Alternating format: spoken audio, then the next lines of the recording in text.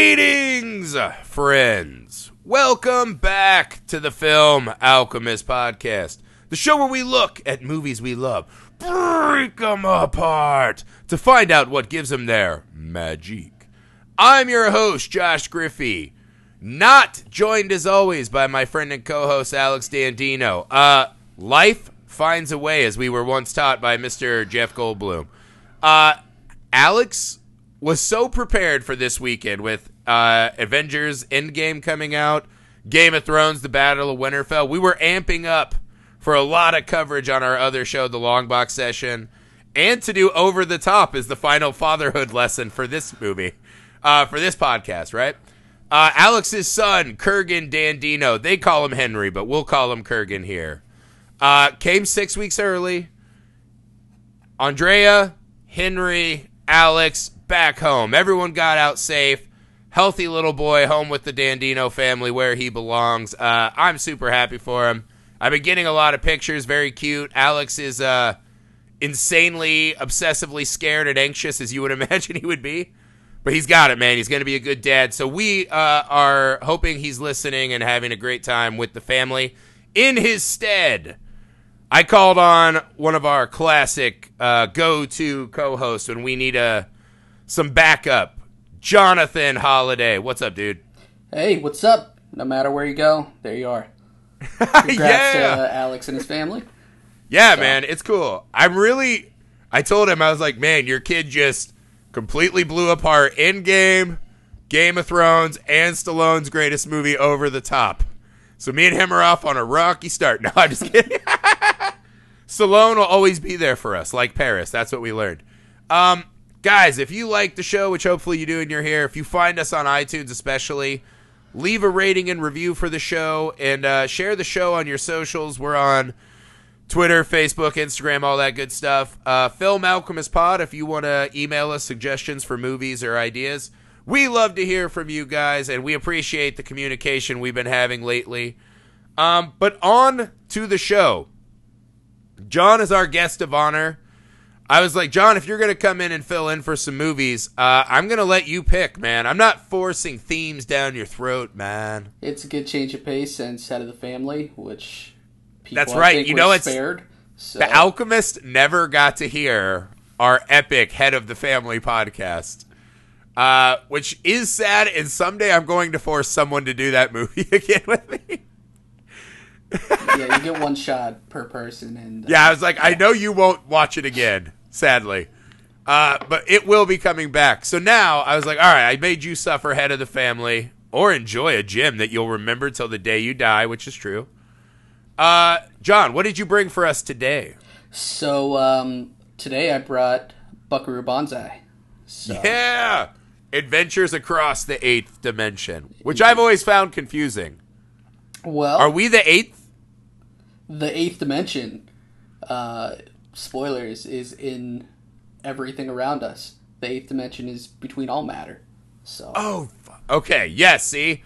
I was so zoned out during the science panel. Neil deGrasse Tyson actually said that this is one of the most scientifically accurate movies. So. Did he really? Get the fuck out of here. He said it's right up there next to The Martian, so, you know.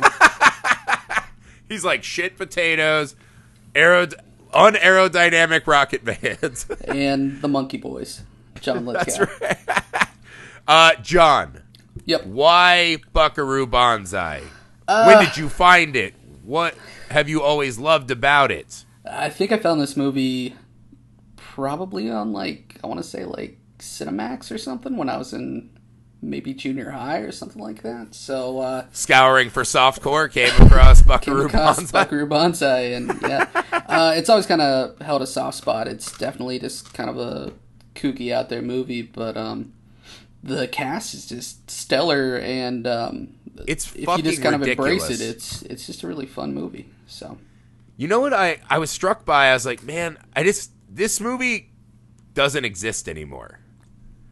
Right? Like, this kind of movie is one of these kind of straight to DVD, or I mean, straight to digital release now. We don't do straight to DVD. Right. You know, shot by someone and their friends at like a convention center with an iPhone. the days of the big budget movie like this. I mean, did you find the title card? Yeah, I have the script, so I have the title card. But... Okay, so everyone who knows this show, I fucking love title card info. I love when a movie starts with a title card and feeds me like a little history on the world. I think this is the best one of all time. I mean, it's a really good title card. Would you care to read this for the audience, please? Yeah, sure. I'll do my best here. Scrolling title appears. Buckaroo Banzai, born to an American mother and Japanese father, thus began life as he was destined to live it, going in several directions at once. A brilliant neurosurgeon, this restless young man grew quickly dissatisfied with life devoted solely to medicine.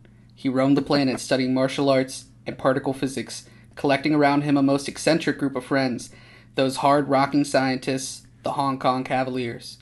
And now, with his astounding jet car ready for a bold assault on the dimensional barrier, Buckaroo Banzai faces the greatest challenge of his turbulent life. While high above Earth, an alien spacecraft keeps a nervous watch on Team Banzai's every move. I mean, there are some good ones out there. That's pretty solid. This is the best one ever. Also, trivia, born to an American mother, played by Jamie Lee Curtis, cut from the movie. Yeah, so add her to the list of just this fucking murderer's row of cast. All right, so he's a doctor, martial artist, rock star, particle physicist, trumpet player, extraordinaire. Yes, pianist. There's a lot. This is the kind of movie, and I fucking love these movies, but it's as if they were just brainstorming, like, what is all of the cool stuff? And they just never stop piling on without imagining what its value is to the story. They're just like, why? Because I just was like, halfway through the movie, I'm like, wait, why is he a doctor? Jeff Goldblum's a doctor. He does all the doctoring. Well, and I'm like, they're all it doesn't matter. Even, it doesn't matter. Even Clancy Brown's a scientist. Right, but he starts as a brain surgeon. The first scene, they're like, we're blasting off in a couple minutes. Where's Banzai? They're like, oh, he's doing neurosurgery. Right. And he's over there like, Goldblum, you suck. It's obviously this. And it's like, he's poking around the brain, and he's just like, the thing is, when you get this deep into the brain, it all looks the same. That's right. Like, that's not very, that's doesn't really conjure any sort of confidence with what you're doing, but, yeah, I mean, it's great, and, but it's like they're trying to give Buckaroo Banzai 18 Save the Cat moments. Sure. Where it's like, I get it. He's the greatest guy of all time. But, all right, so let's do the cast real quick, because this is fucking insane. Right? So we start off with Peter Weller.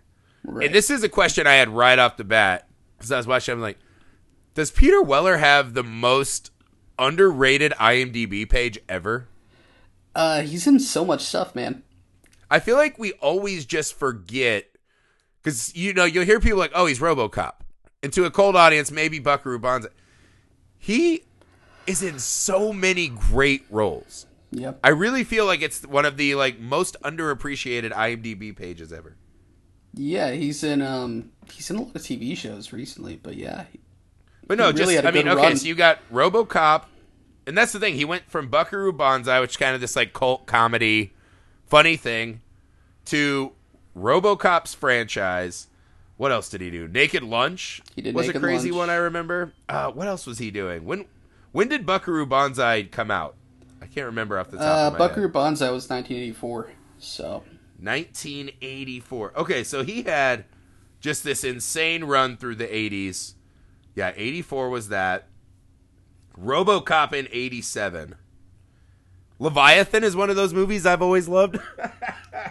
Yeah, and then he he was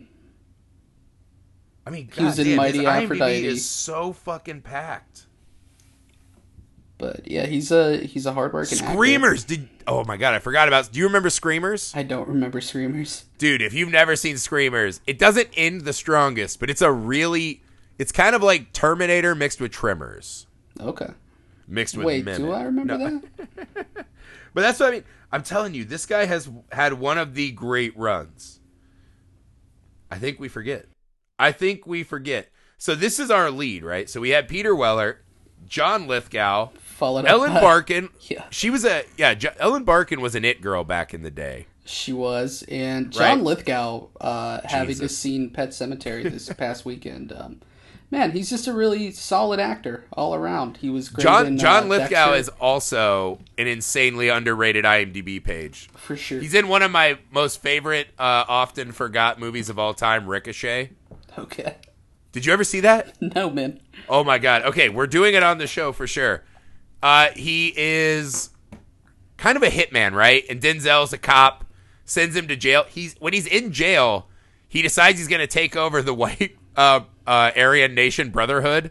Okay. And in jail, they have a samurai duel where they make their body armor out of ripped in half phone books and just duct tape phone books to themselves. And he sword fights Jesse Ventura for I mean, control that's- of white supremacists. That's pretty awesome. Omar Dude, does that in The Wire to avoid getting Yeah. shanked. So, It's fucking insane. All right, okay. God, there's so many. Goldblum, yep. Christopher Lloyd, Yep. who else? Clancy Brown. Just out of nowhere. Yeah, we talked about Vincent Schiavelli. Yep. David Hedaya. These are character actors you would know. Right. I had totally forgotten Jonathan Banks. He of Mike from Breaking Bad fame. He's in a scene with a full head of hair. I know. But, well, he looks like such a little nerd. Yeah. You're like, oh my god, that's like the super gruff and scary, fucking, Mike. hitman from Breaking Bad. Yeah. No, the cast is ridiculous. Yeah, Definitely one of the underrated collections of, and to see that cast in this kind of movie too. I feel like that's another one of those things. Like, when is the serendipity gonna hit that you would get this insanely unusual kind of high concept science fiction comedy that draws this kind of a cast that goes on to the careers they've had? Yeah, it's a little bit of something for everybody in Buckaroo Banzai. So Yeah, because I feel like this movie just, again, it won't exist anymore. This is not the kind of movie, I mean, especially as studios are getting gobbled up, right? Like, Disney's not putting out Buckaroo Banzai like this. So I don't know, man. I feel like these kind of movies where you just get, like, you go back and watch it, like, oh my god, these guys went on to be insanely huge stars, and here they are as Rawhide and, Howdy Doody or whatever they fucking call it. He's a cowboy from New Jersey who's a surgeon, Jeff he Goldblum. is. His name is New Jersey. Yeah, New So. Jersey. It's one of those things you keep getting taken back in the movie. So the movie actually is a pretty fun sci-fi romp. Yeah. I had forgotten how, because you get really bowled over by the cast, and it just has this 80s feel, right? It has kind of a Howard the Duck vibe to me. Yeah, there's this really like lo-fi kind of sci-fi element to it of like Yeah. things that you would build if you went to like a junkyard and kind of assembled a Right. spaceship from that. It's the lower class Doc Brown setup, right? For sure. But it also struck me, I was like, this movie is kind of the American comic book fan version of The Doctor. Yeah, I can This kinda could see be that. one of the wackier Doctor Who episodes of all time. I really like that we kind of get dropped into this world where there's a lot of, infrastructure build of all these characters and backstory that we never really get to find out too much about, but it's just there. You have this feeling that, like, they've been on all these adventures, they reference them, but there's no source material for any of that. So... It's like they dropped you in on episode 3. Right. They dropped you in on, like, season 3. So... Yeah, man. Yeah. So we start off in Buckaroo racing through a mountain, veering off his predetermined course, With his- adding his own trinkets. with his Foot Clan costume on. So... Yes, definitely Foot Clan. He's definitely has the worst high-speed car of all time. It's a truck. It is the boxiest, least aerodynamic vehicle of all time. It is a pickup truck with 2 rockets on the back of it. Yeah, and it doesn't matter because he travels betwixt solid matter, right? His theory of the 8th dimension. But he sees something when he's there. And this is kind of our lead into John Lithgow's character, which... John Lord Warfren. Yes, Lord Warfin. This character is on that fine line of, if you just found this movie, I could imagine your reaction. Yeah. But just it's such a good fit for this movie. Very stereotypical Italian man. Yeah, so he's this insane Italian guy who is taken over by an alien Hitler. Yeah.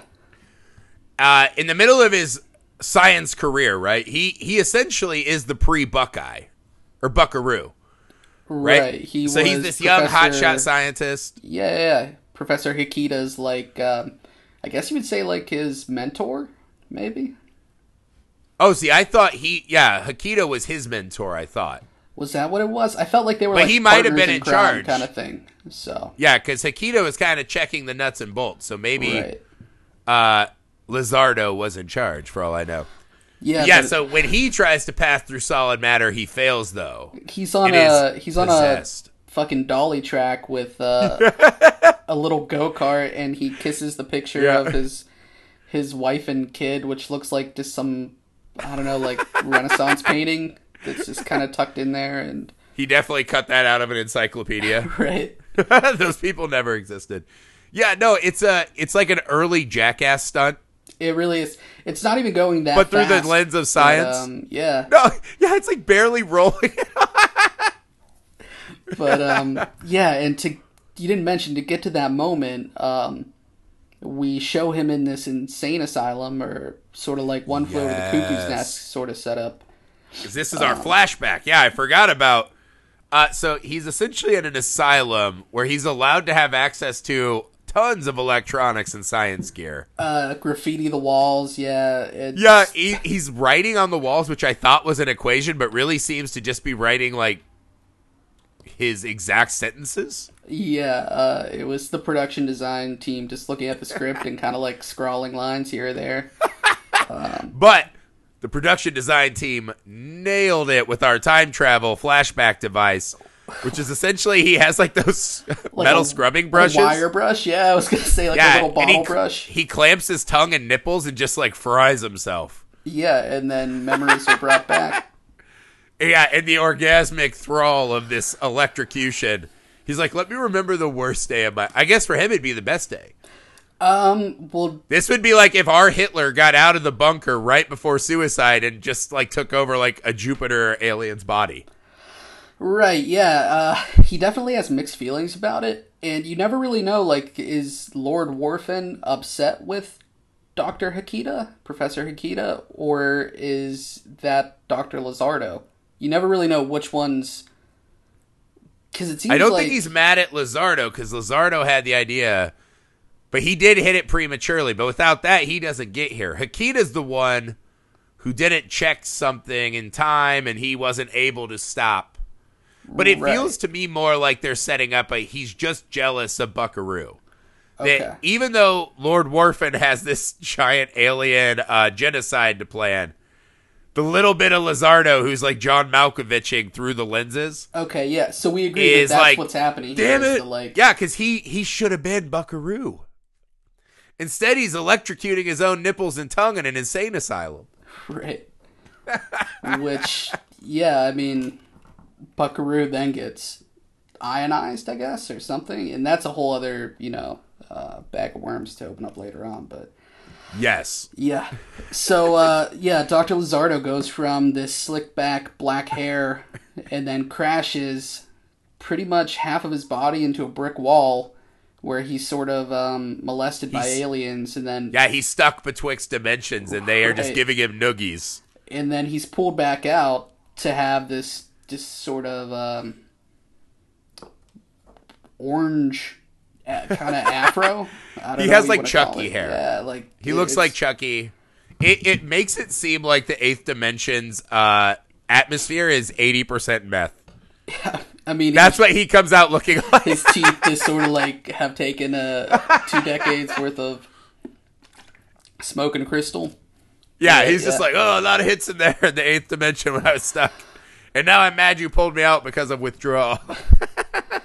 No, I do love this villain. I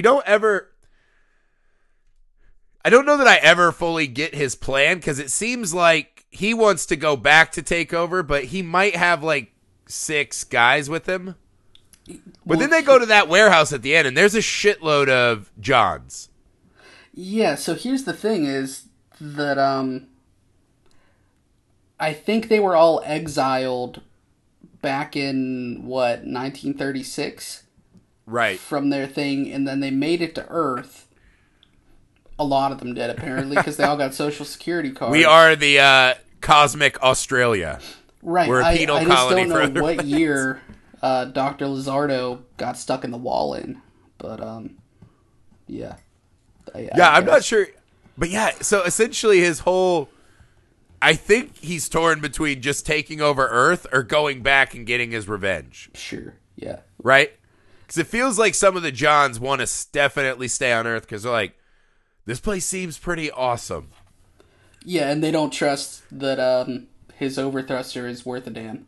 So, That's true. They're constantly undercutting him. They're like, you're up there giving the great Hitler speech, but you look like a methed out Chucky doll. And John Big And Boutte, your science looks janky as fuck. Yeah, and John Big Boutte is ready to usurp the crown, so... That's right. Okay, so Christopher Lloyd, the great Christopher Lloyd, plays this awesome alien henchman named John Big Boutte. I think there's another John named John Smallberries. There's John Smallberries, John Yaya, John, I think it was called John Different Jars. Yeah, right. Or something like that, or Many Pots, Many Jars. So, oh my god. Yeah, it's the naming of the Johns I never quite figured out either. I just loved it. Let me ask you a question. I'll take us back to the scene when Buckaroo and the Hong Kong Cavaliers celebrate by playing a rock show. Right, which is always one of my favorite things. We talked about that in what was the first thing we did together? Was it Nightbreed? Yes. I think where there's just a full-on song performance.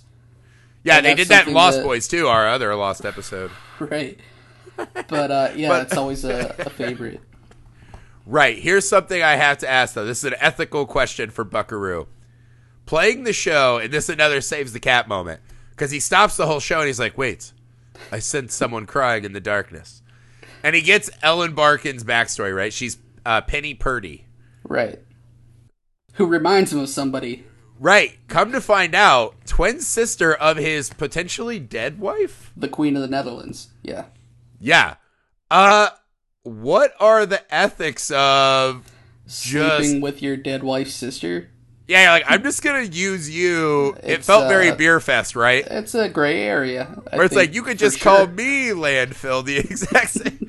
Yeah, no, I was like, I think that's not the best situation for Penny Purdy. Right. This is the equivalent of getting to marry Tony Stark or something like that. So you'll get a lot of prestige and money.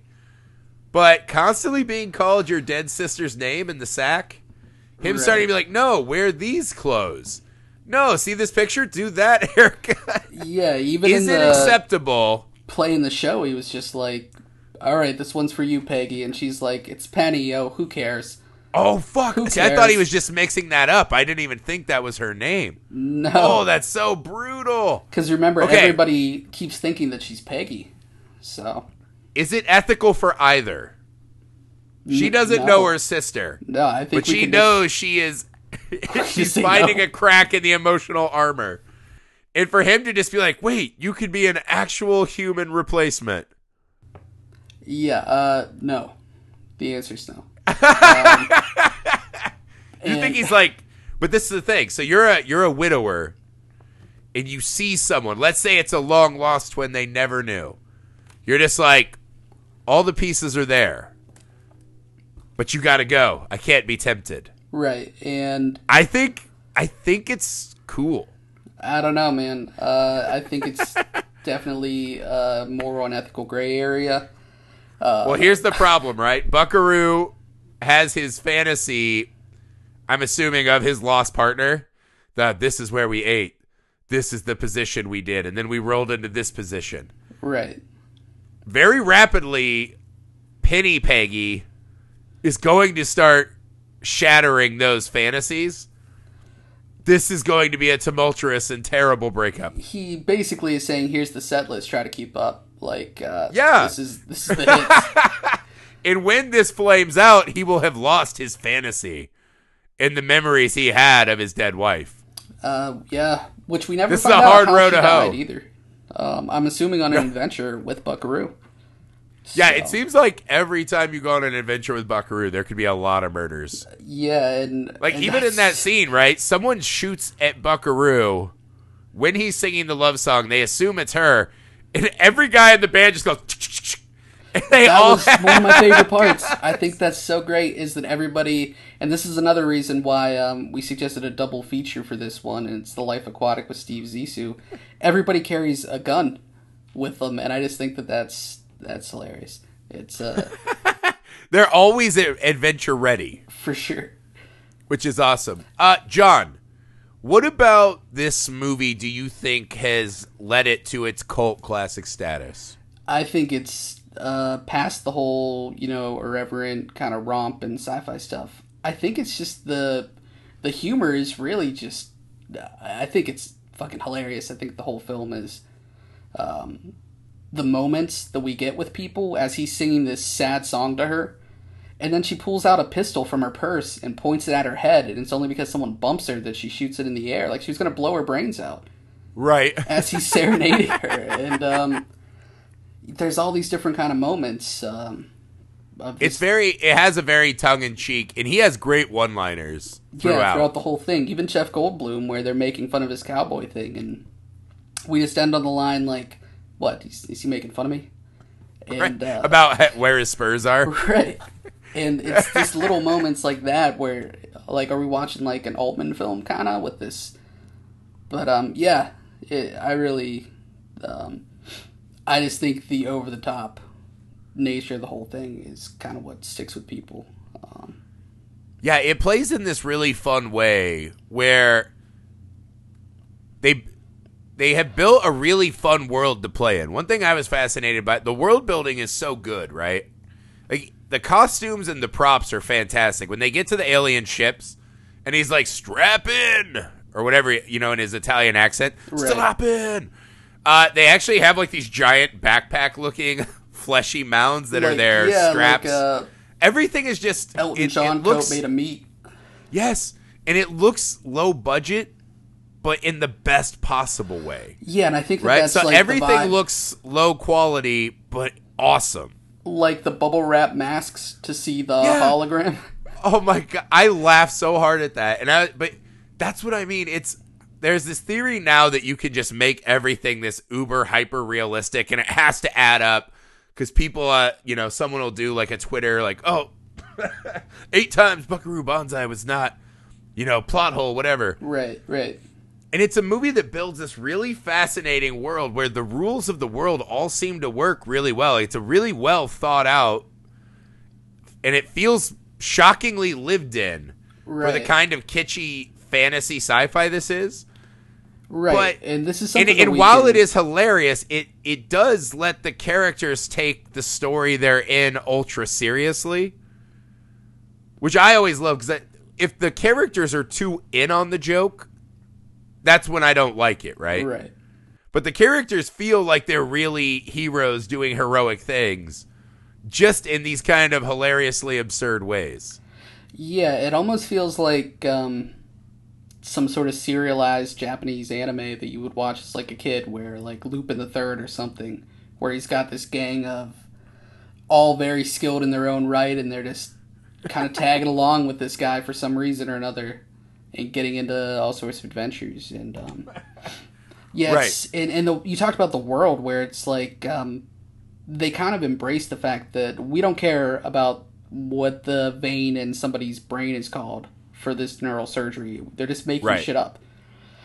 And the other movie that we talked about, like with Life Aquatic, when we get to that, is the same sort of thing, where the names of all the fish in the ocean, like it's all just made up. And it's made up in a Right. way that you don't really have to worry about it being scientifically accurate. That's not what this is about. Throw it out the window. So Well, they make Buckaroo this really fun, rebellious explorer. So you could imagine, even during something like brain surgery, where we all think of it as like, oh, that's the show your mom watches, right? Binge watches for 3 hours on some actual cable network. Right. Like, ER Nightmares. And it's all tense and whatever. Buckaroo's still just exploring. Yeah. And making shit up as he goes. Like, he's just gonna, fiddle his way through like it's a jazz solo. He's cool as a cucumber throughout everything, and I think he makes like a hard left turn as he's supposed to be coming in from this rocket car, and they're like, Buckaroo, he's deviating from the plan, and all of his team members are like, yep, that's, just stay cool, it'll hold. Yeah. The plan is to always break the plan, guys. Come on, get the memo. Right. Well, you kind of are on his tour bus, and you're like, it seems silly, but you're like, this tells me an awful lot about how these guys live their lives. They have a little Bushido shrine set up for his... Yes, there's the dojo in the back for him swords. to kneel. And then you walk into just a command center, and it's also their rock band's tour bus. Yeah, I think this is sort of like the dream superhero setup that I always kind of like imagined living as a kid. Like, this is the way that you do it. This is how 14-year-old boys imagined you would live if you could be like instantly turned into Captain America. Right. You're like, yeah, the punching Nazi shit's cool, but I also got to have my boys on the side. Playing in a rock band as your... People want to hear our Ramones covers. I need to get a bus. And it's like the music that they're playing is... What would you even call that? Like some sort of new wave jazz or something? Like... It's kind of one of those things that occurred in the 80s a lot, where we're a band that sounds like 4 other bands you like, and we're only going to be here real quick, so get in. And then as soon as they do it, someone else like, well, we're that band who's imitating 4 bands and these 6 bands. Yeah, I don't know. But I would go to a Hong Kong Cavalier show. It looked lit. I mean, people were getting pretty fucking hyped up, and she was soaking down that VAT. What she call, like, VAT 60 or whatever? I don't know. She was... Right, so they have some kind of, like, chemical opioid uppers. Yeah, it's so strange, the amount of depth they put in the world. Even something as crazy as, like, Buckaroo just has this direct line to the president. He operated on the president. Yeah. Yeah, so the president's in this giant, like, fucking Lawnmower Man gyro ball. Yeah, like this gyroscope. Oh, man. And he's just kind of... It was almost like Doctor Strangelove-esque, where he's just calling in, and this guy's just like, I don't know. What do we do? Is it yes on the Russians, no on, saving the world, or whatever it is? It's and he's a great foil for Buckaroo, right? Because here's this man of ultimate power, laid low by kind of being an old whatever, he has a back problem. That's not his fault, but he's old, whatever. And everything that confronts him, it's like, should I steal Buckaroo's thing and just fight the Russians to death? Right. And Buckaroo has such a grander kind of scope, right? And he's always super chill. And I love how they do it. It feels like every scene he talks to the president, he's like, oh, hold on, President. Something more pressing is happening. Right. And, ultimate power move. Yeah, it kind of reminds me, it's sort of Rick and Morty-esque, where there's so much else going on that, the president is sort of just like, he's a close friend that, you'll get to when you get to him. But right. One of my favorite parts about this is how deep Buckaroo Banzai's kind of gang runs with the Blue Blazer Irregulars, Scooter, and... Okay, so not only that, and then the Rug Suckers. Right. It's like he just has, like, he's deputized. This is like in the 90s and 80s when they were doing Avengers West Coast. Like, the Avengers were franchising out across the entire world. Right, and you have the guy and his kid, Scooter and Casper. Oh, Scooter was the best. Scooter at the end of the movie is holding the Secretary of Defense of America hostage at gunpoint. With a giant assault rifle and, like, a laser tag vest. And what does he say to him? He's like, don't move or I'll drink your blood. Or something like that. Get away from that car or I'll drink your blood. He's so fucking hardcore, man. And the guy's like, that's not a real gun. And then he shoots it off in the air and he's like, get him up. Yeah, and, right. This 11-year-old helicopter flying. He's just an awesome character, man. I love Scooter. I was a little sad I never learned the backstory of the rug suckers. Sure. I was like, that is a shockingly specific and aggressive name for your subgroup. Because I feel like the other one, they're called like Blue, right? Like Blue something. Right, the Blue Code Blazer. Blue. Blue Blazer Yeah. regulars. Yeah, that sounds very standard kind of code namey. The rug suckers. Yeah, well, he's always talking about the strike teams. He's like, should we call it strike team? Right. No. And it's like Perfect Tommy is always waiting to call the strike teams to go fuck shit up. And Yeah. but yeah, that's what I mean. It's like you get dropped into season 3 of what would be this long-running kind of serialized comic that's like they've had all these adventures prior to this. This isn't like their first kind of thing. And I think that's what's so fun about it. There's this thing that most movies would do is they wouldn't introduce the rug suckers and the Blue Blazers and the Hong Kong Cavaliers. Right. Because they'd be like, we got to know who these people are. And this movie just says, well, yeah, that's cool that he has strike teams. And it's cool that this kid gets to hold the Secretary of Defense hostage just because he knows Buckaroo. Right. And so these little decisions that feel like bad moves by normal movie standards are used to such clever effect in this movie. I think it just builds this world that's like... Yeah, it's a you feel like there's this huge, infinite, expansive world beyond this. Right? And they even have that in the post-credits. It's like Buckaroo will return to fight the International Crime League? The World Crime League. Right. Oh, apparently here, I'm looking at the credits, and there is a rug sucker listed on the credits that might have been in this film that we didn't see. Well, no, they had two guys get out of the van, right? Well, it was the Kalani brothers and the rug suckers. So. Oh, yeah, fuck yeah. No, I dig that, right?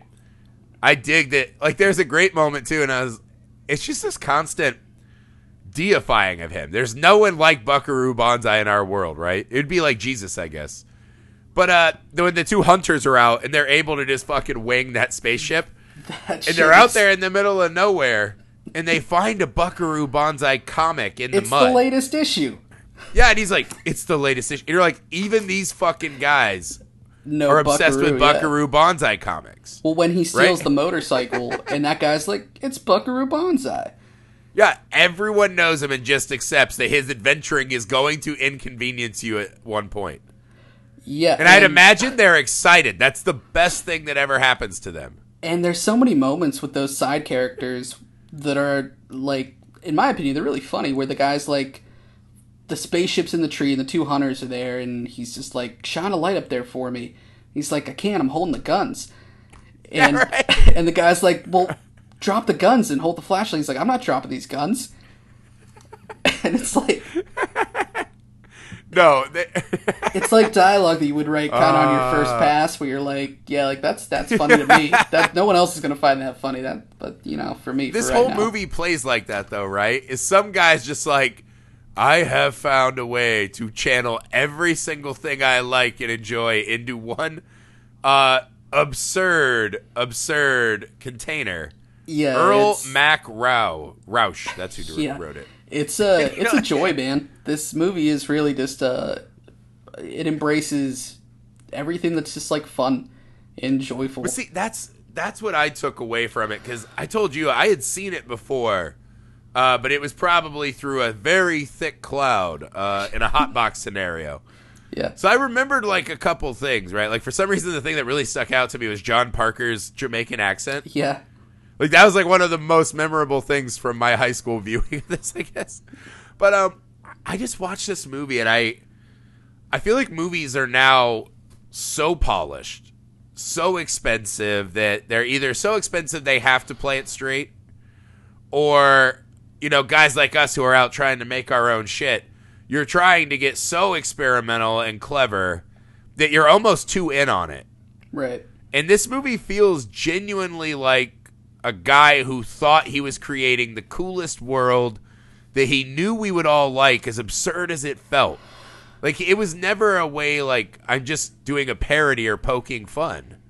'Cause, you know, a lot of people mention this has a lot of ties back to the old Doc Savage comics, right? Yeah. A lot of the characters have similar qualities and this and that. And I think it was just a super fan who I love all these things and I'm going to make that. And during production, it obviously plays tongue-in-cheek funny, and it gets so fucking absurd with Lithgow and John Big Booty and whatever. I mean, you're enjoying the fun of it, right? And the laughing. And even those the small moments really get me too. Like Jeff Goldblum being like, "What's that watermelon doing there?" And Reno just being like, "Yeah, I'll tell you about it later." Yeah, I'll tell you about that later. Or the general eating the fruit basket in the president's hospital room, where he's like obviously opened up that fruit basket and he's just kind of eating an apple and saying like, "I don't know. I hope I speak for everyone here that I'm afraid." Right. Oh, what was it at the end when he wakes up Ellen Barkin and they're about to bang and they just cut to the alien overlord in the ship and she's like, "Big deal." Yeah, big deal. I was like, what the? But yeah, but it's great because it gets the comedy in and it never feels cheap. No, it's, you know what I mean? Just so genuine. It's a byproduct of this really well thought out world and these zany characters, and it's this perfect byproduct of the tone that the characters are seriously in the world but allowed to be funny. It just has this love letter vibe to it, to a time and a place where I feel like now everything's so overthought and cynical, and there's so many ways now that, again, guys like us on our way up trying to find a way to make movies and write scripts. We have so many tools now to learn about the craft of storytelling and writing and filmmaking that you almost get so clever that it becomes paralyzing. Yeah, this just kind of says, like, I'm okay with it being not perfect. And just being fun. Imagine taking this to a pitch meeting. Like, it would be so terror-inducing to me. Like, pitch this movie to any studio exec. Right. And it's a movie that you love, and it's fun, but you're like, oh, God. You know what I mean? And it doesn't even have that, like, Sharknado thing where you're like, it's so silly, and it's a sci-fi, so it's like a throwaway. It'll work or it won't, right? We're going to put it between Trailer Park Shark and Ice Sharks and Five-Headed Sharks, so whatever. It'll work or it won't. It's a tornado of sharks, fine. Yeah, I think this doesn't have that extra layer. It's like, no, this is an earnest science fiction adventurer who's going to fight a guy named John Big Booty, right? While John Lithgow is a demented meth Chucky doll is going to scream in a terrible Italian accent. Right. And I think this kind of exemplifies the alchemy, that you talk about on the podcast beautiful. Of, yeah, this doesn't look right on paper. This doesn't add up. What are you talking about? Jeff Goldblum plays like a side character. Yeah. A New Jersey cowboy? What? Right. But yeah, no, man, it's beautiful because it's just this. You see this cast and you're like, how the fuck did this happen? And you're watching the movie, you're like, oh my God, it's one of those like Lost in the 80s like shit fest. Right. But then by the end of the movie, it's just so fucking enjoyable. Like, you feel elated watching it. You're like, I miss the days. I thought of Howard the Duck too. Like, that's one of those movies I mentioned on our other show, Longbox. I'm like, you'll never see that version of Howard the Duck again. Right. Like, the kind of kids movie it's an adult movie masqueraded as a kids movie that really fucking goes for it, right? Like, they're just like, yeah, there probably is bestiality and he's a jizz mopper and, you know what I mean? Like, those weird kind of like, your mom would rent it for you, but you still thought there might be something on here I shouldn't watch. This is definitely like, one of those dangerously movies, fun. Yeah. And this has that where it's just, you could just get weirder and try crazier things while having a cast like this. Right. Like, if you were to... 'Cause that's the thing today. You can find movies out there like this just made by guys, on shoestring budgets, whatever. But they won't have that kind of cast and oomph behind them. Yeah, and if you think about, like, would moments that were in this film ever play? Like, would you ever be able to give a kid, a gun like that? Or have the... Right. Have a little black kid holding... try to kill herself in the club? Yeah. Like... No, there's definitely... Maybe some millennial will listen to this podcast and write a think piece called Buckaroo Banzai Problematic. Yeah, right? This is how this movie didn't age well. If you pitch this today. Yeah, right? No, I think you can just watch the credit scene of this movie, and it's kind of an absurd, silly scene, but it's so fun, and to me, it just kind of captures what this movie is. It's this shockingly weird, entertaining scene that you can't tell why it's in the movie, but they do it with such swagger that you totally are like, yes, wash this all over me. Right. It's insane. I don't get a lot of it, but it's this perfect mix of the right time before they got scared to make this kind of movie, man. It kind of, this is filled with those moments of, like, the original Ninja Turtles where fucking Raph falls through the skylight and then is in that bathtub at the Casey's farmhouse, right? Right. Where it's just, like, a really dark indie art film moment in the middle of this, like, this kid's movie. And this film has, like, those moments where you're just like, this could be problematic. Him trying to... John Lithgow just snaps that dude's neck on his way out the door. Right. Like, brutally snaps his neck, and then, Scooter holding that guy hostage. That would definitely that would spark 1,000 Twitter debates. Right. Right. And, there's a moment in this film, the prequel to This Is America music video starring Scooter. Right. And I really like moments to me in this film that I just kind of... It really makes it for me, or like when Penny's being tortured and Lord Worfen calls Buckaroo Banzai on the phone to be like, look what's going on. And she's just like, I'm not worth it, Buckaroo. Go, leave me, I'm not worth it. And he's just like, Penny, get off the phone. And it's just like... Peter Weller... I've always thought Peter Weller is funnier than he gets credit for. He's really good at those moments. Yeah, he has this very great deadpan delivery. It's awesome. Yeah, if he had played this character any differently, I think he could have really come off as being a little bit too campy, too out there. But he plays it with like such a genuine sense of coolness. Like he's like, everything this guy does he's just so cool, right? Right, well, you could imagine the version of this movie that ends up going to, like, a way early in his career, Jim Carrey or Nicolas Cage or something like that. Where it's just over the top and... Yeah, and you're like, now our anchor to some kind of, like, idealized, cool American man is just so thrown off kilter. We're like, it's too much madness! Right. And we all leave the theater looking like, Lizardo. Yeah, and... all the members of the Hong Kong Cavaliers, they just played so subdued and just like they're in a military Clancy operation. Brown. Clancy Brown is, man, that guy is such a good actor. The eternal, like, terrible, I am the hardest, I have the voice of destruction, and he's just kind of like, Buckaroo, there's a guy over there, 6th Street. Right, yeah. He's just rawhide. He's just there handling business. He's a middle manager. He is a middle manager. And then he gets shot with that alien dart. Spoilers. And spoilers. He can't be cured. You should have probably seen this by now. You had your time. But he just has this death scene where, it's kind of sad.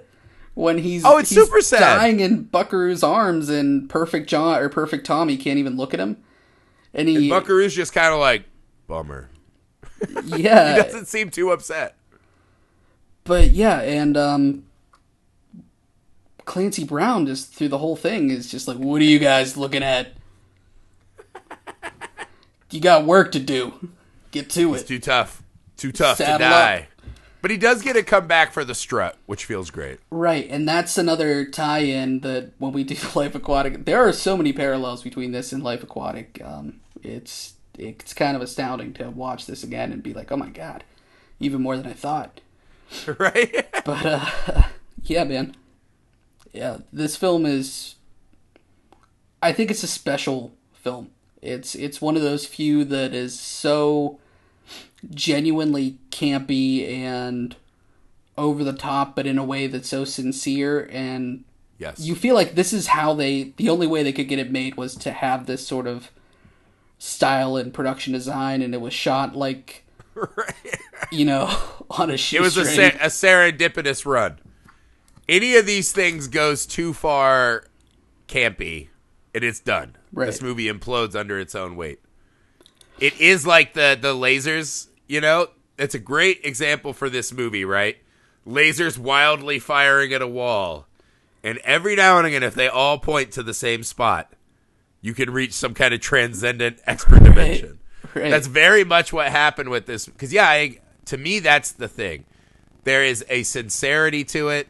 They play it straight and let the comedy naturally bubble to the surface.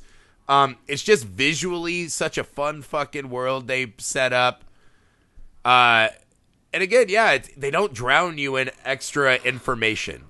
It's one of those movies that trains you as an audience immediately to take in the things that they're showing you really quickly and just integrate it into the lore of the world and say, fuck yeah, man, I'm on the adventure. Right. You're either, riding the rocket car or you're not. Like you're here or you're not. Are you willing to go off the course with Buckaroo or not? Like, you got to decide that in the first scene. Right. And if you're willing to... Is that a visual cue when he's just cutting the brain and he's like, hey, man, cut that right now.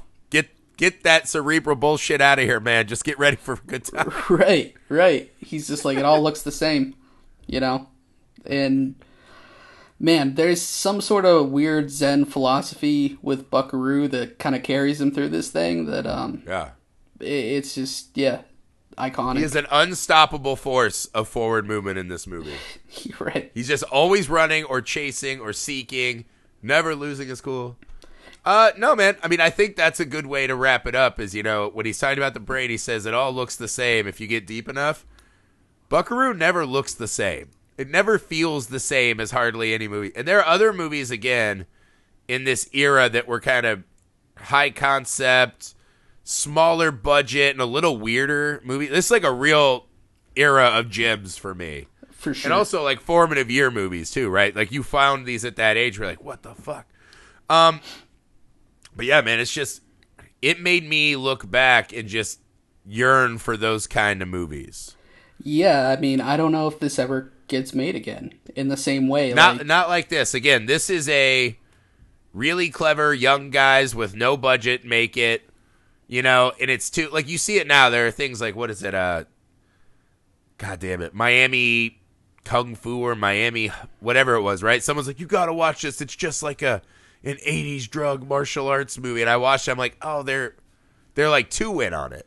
They know all the tricks and they've watched all the old genre films, but they're too in. It's too computer animated. I've seen like a bunch of those kind of this movie, right? Where they're doing Buckaroo Banzai, but it's overly animated, too clever. Like Kung Fury would be or something like that. Yeah, exactly. We're going to show you that we know all the stuff, but it just lacks that heart thing. Like because honestly, I don't feel like that's what they were going for with this movie. It just happens to be the only way this movie works. I feel like they thought they were making Star Wars or something like that. Like, honestly, there was a genuine... I really think they thought franchise. Like, this is Indiana Jones. I mean, but like with a cooler soundtrack. Right, yeah. Yeah. But, yeah, it's one that I think if it got a reboot, it wouldn't feel anywhere close to being, A reboot would be hard.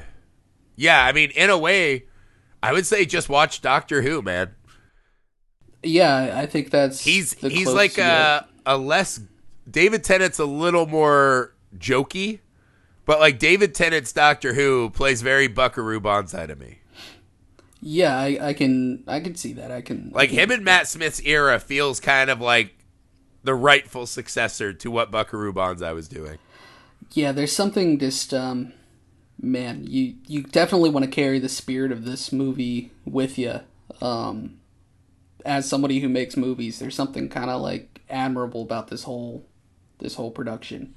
So yeah, I remember listening to Seth Rogen somewhere, and he was talking about how much he fucking loves Total Recall. Yeah. And he's like, I always go back and appreciate Total Recall because it's one of those heat check movies where it's no, look, the American public and the world cinema public even, they'll accept out there and weird if it's done really well. You don't have to be afraid to make a Buckaroo Banzai and put it out to mass audiences. Right. Because if the charm is there and the magic is there, they're cool with that. Like, they'll find it, and even if it's not successful right away, it can become a cult classic like Buckaroo did. Right. And yeah, so I think when you find those movies where someone just legitimately went for it, and you can tell that there was no overthruster, right? The overthruster for Buckaroo Banzai was legitimate, sincere belief and love in this character, love in this world, and love for the fucking movies and adventures, man. For sure. Yeah, this film had nothing but heart through the whole, production design and costumes and over-the-top story. So good. Yeah. The visual world is definitely my favorite element of the movie.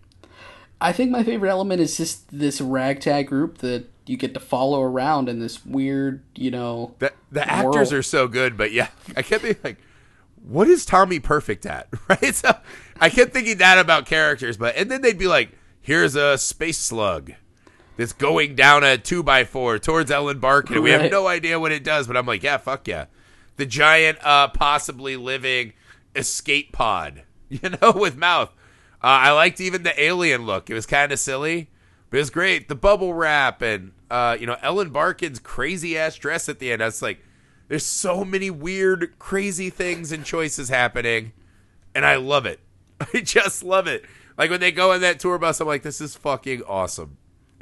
Yeah, there's nothing I don't like about Buckaroo Banzai. It's a world I just if Ready Player One were a real thing, 'cause that's another one of these things that has given homage to Buckaroo later on. But you're like, you would definitely in the Oasis want to go play around in Buckaroo Banzai's world. For sure. Because imagine the other strike teams we didn't see. Imagine the World League of Criminals, man. They're probably, everyone you meet is probably some fucking all the way out there crazy bitch character. And anything can happen. And yeah. Anyone can be an adventurer. We could become a strike team for Buckaroo. I think that's the magic of Buckaroo Banzai's world, is that anybody could be part of his adventure. So yes. Oh, I was really happy to revisit this, because when you picked it, I was like, all right, I remember kind of a weird thing. Every now and again, I just forget how much these just fucking weird movies that should not exist from my childhood mean to me. Yeah, it's it holds a special place in my heart. Yeah, man. Very excellent choice. As John said, we're going to try to get Life Aquatic out for you by next week. A perfect pairing for Mr. Buckaroo Banzai. As Alex is out, we're not going to do it as a normal double feature. We're going to make sure we have episodes to cover week to week. We did miss last week, but, life found a way, and as Buckaroo says, wherever you find yourself, there you are. Yeah, no matter where you go, there you are. No matter where you go, that's where you are. Yeah, something like that. He does it better. He's Peter Weller. He does it better. Okay, guys, that's another one. If you guys want on Film Alchemist, hit me up with the top 3 actors with the most underrated IMDb, because I would argue Lithgow and Weller could make that list. That's right. Yeah. I would back you up.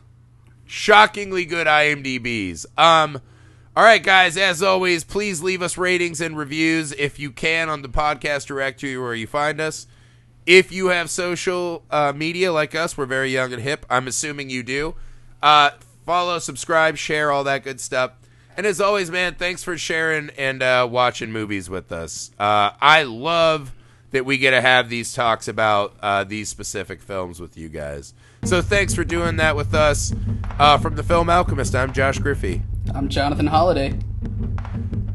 Adios, Kurgan Dandino. Welcome, my friend. Laugh a while you can, monkey boy.